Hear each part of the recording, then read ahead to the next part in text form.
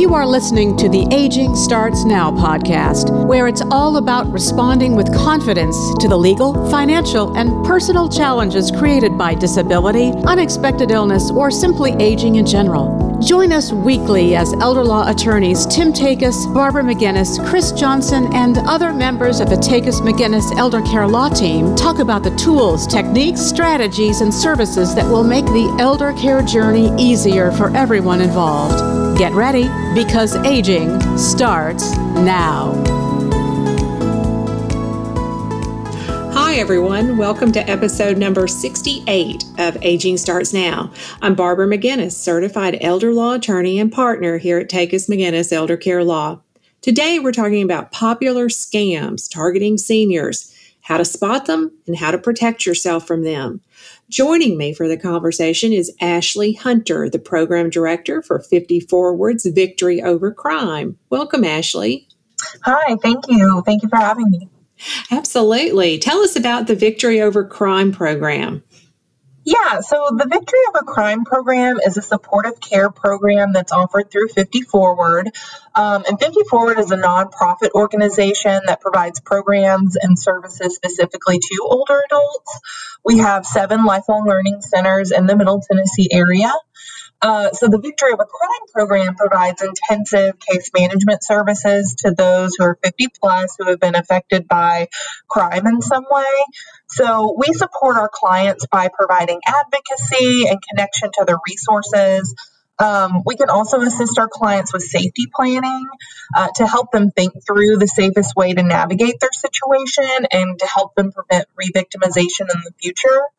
Our program also has an outreach component to it, so we frequently give presentations in the community to older adults specifically, but also service providers, so they can have the tools and the knowledge that they need to keep themselves safe and aware of our program and the services that we provide, so they can connect clients to our program.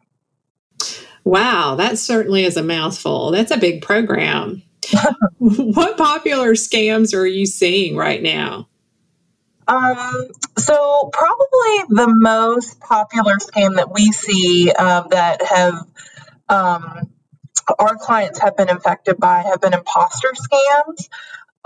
So that's a type of scam that involves a scammer pretending to be someone that they aren't. So scammers do a really good job of taking advantage of any kind of new trend or thing that's going on in the news. So with COVID, we saw lots of situations where scammers were preying off people's COVID-related fears. So, like before there was a vaccine, scammers were offering access to a vaccine that didn't exist, or offering like a free test kit provided by their doctor, and all they needed to do was to verify their personal information. So they would give like their social security number or their bank account information.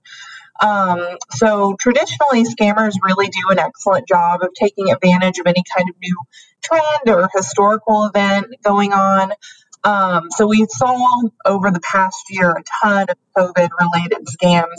But outside of COVID, we've been seeing a lot of people who've been affected by romance scams. So with these types of scams, we're seeing a lot more people going online, especially, we're all isolated to being at home. A lot more older adults are going online to meet people.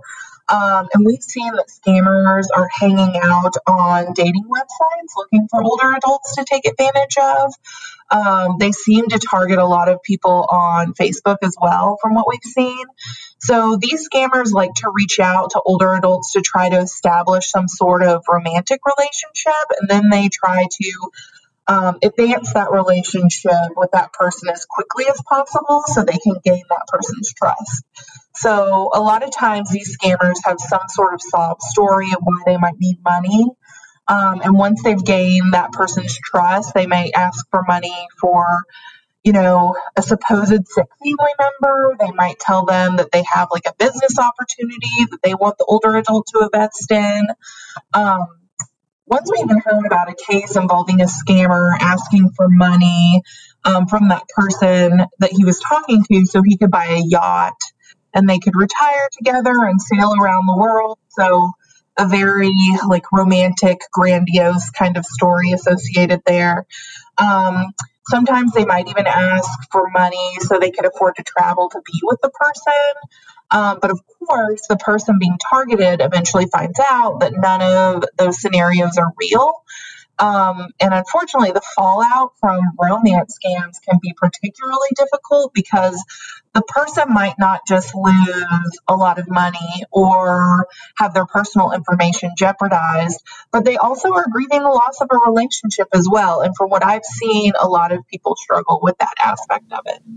Absolutely. I've known someone recently who got all involved in an online romance, and it was obviously a scam. And it, from a third party looking at the situation, you go, this is obviously a scam. But when you're the person in it and there's emotions, it wasn't so obvious to that person. They were hopeful that this was going to be a real thing. They were lonely and wanted the relationship. It was really pretty sad.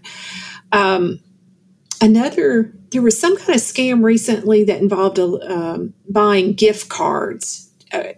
Do you know anything about that one, where they talk you into buying gift cards and then read off the codes to them?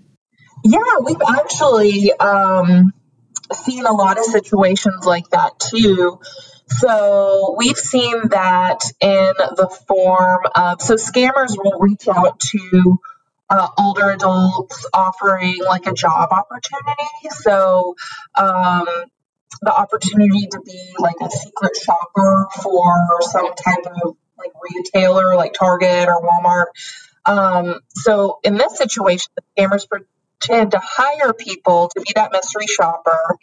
And so the scammers will send the person a fake check for them to deposit into their bank account, and then tell them to go to the retailer and buy a bunch of gift cards. It doesn't have to be gift cards. It could also be like doing a wire transfer or like a money order.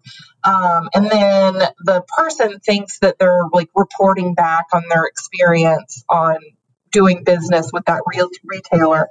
But anyways, once they buy the gift cards, they give the codes on the back of the cards to the scammers. So the money that the person is depositing into their checking account, so that check is a fraudulent check, but the money that they're using to buy the gift cards and send back to the scammer is real. So that's just a very easy way to get legitimate money from a fraudulent check. And the number one way that scammers ask for money actually is in the form of some sort of gift card, because it's not, it's hard to trace, and it's hard to get that money back once it's gone. So the gift card thing is pretty common. So beware. That is one of those times where it's really hard to get your money back if you get involved with that. Some of these things, it seems like just using your common sense, but you do kind of just get sucked into the story, I guess, that these folks are saying. What are the signs that we can watch for to help us be a little more astute and not fall victim to a scam? So I always recommend that people have their guard up and really use their critical thinking skills. I know that seems like really easy and simple to say. But for example, like if they receive a check in the mail, they might want to take the time to kind of ask themselves why. Why would I be chosen to receive this? And really take the time to think through the situation.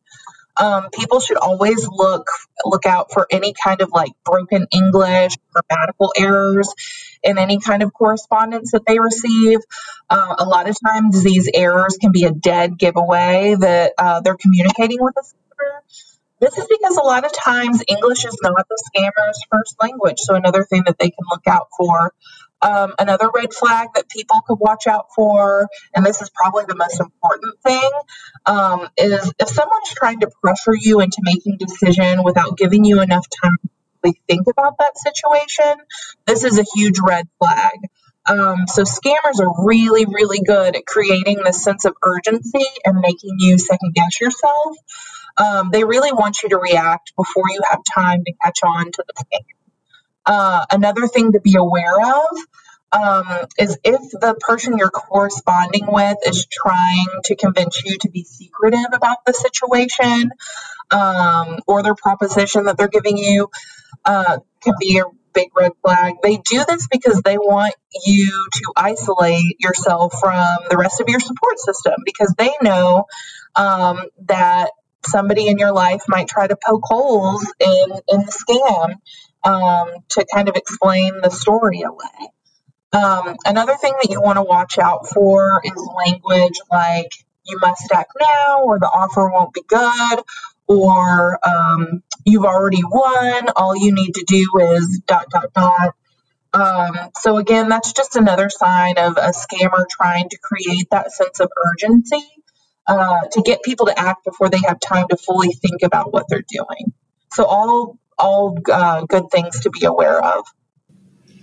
So that's good information for us to take in and note those signs of a scam.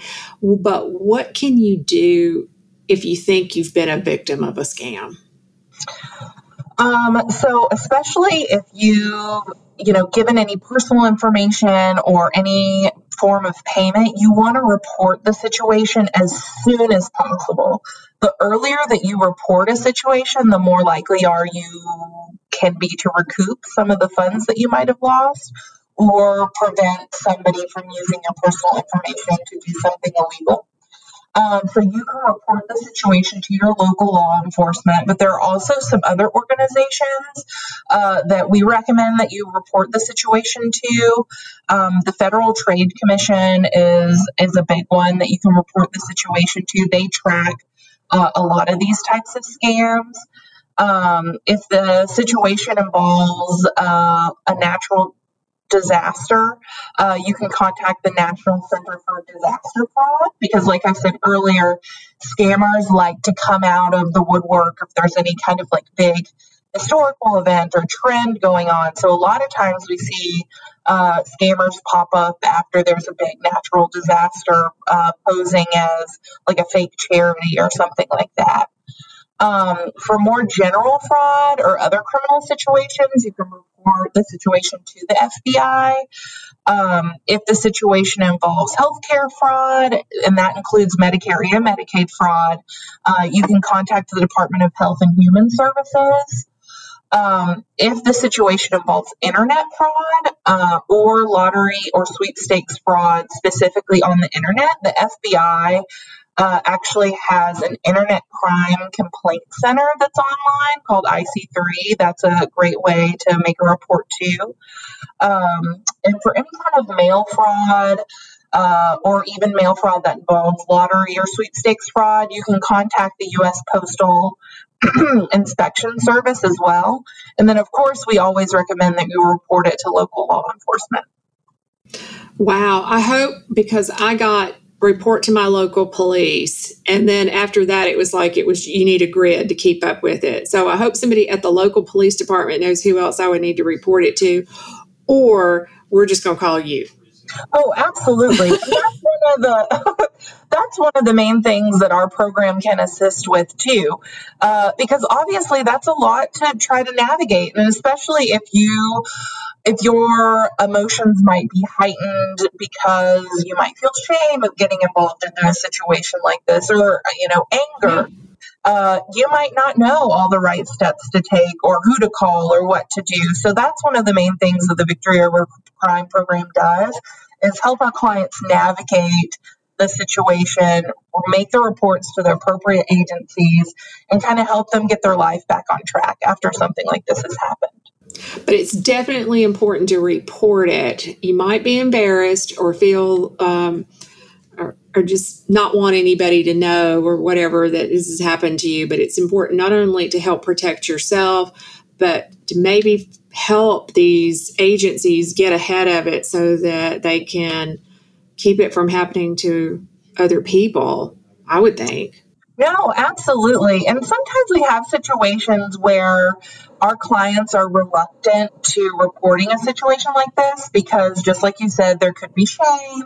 there could be a lot of emotions there, or they might think that, what good is it going to do? I'm not going to get my money back. But we always encourage people report because they never know. I mean, it is pretty unlikely that they can get money back. But, sometimes we've seen situations where people have made a report and the FBI or local law enforcement have been able to connect it with another scenario that's been going on that was similar, and they were able to locate the perpetrator that way. So there's always a benefit in reporting the situation to law enforcement. Thanks, Ashley. That's it for today's episode. Thank you for listening. Tachus McGinnis is a life care planning law firm helping families respond to the legal and financial challenges caused by chronic illness, disability, or advanced age. Join us next week for another episode of Aging Starts Now. Thank you for listening to the Aging Starts Now podcast. For more information about today's show, visit tn-elderlaw.com, click on the Free Resources tab, and then click on Aging Starts Now. You'll find the show notes there. And while you're at it, why not check out all the free resources available at tn-elderlaw.com? Document downloads, the Tachus McGinnis blog, educational videos, informative articles, helpful links, a TV show, and more. It's all there, free for the taking. If you enjoy listening to the Aging Starts Now podcast, please subscribe, rate the show, or leave us a review. It's easy to do on whatever app you use to listen. We would love your feedback on the show. Aging Starts Now. We'll be back next week with more candid discussions about challenges created by aging, disability, and unexpected illness.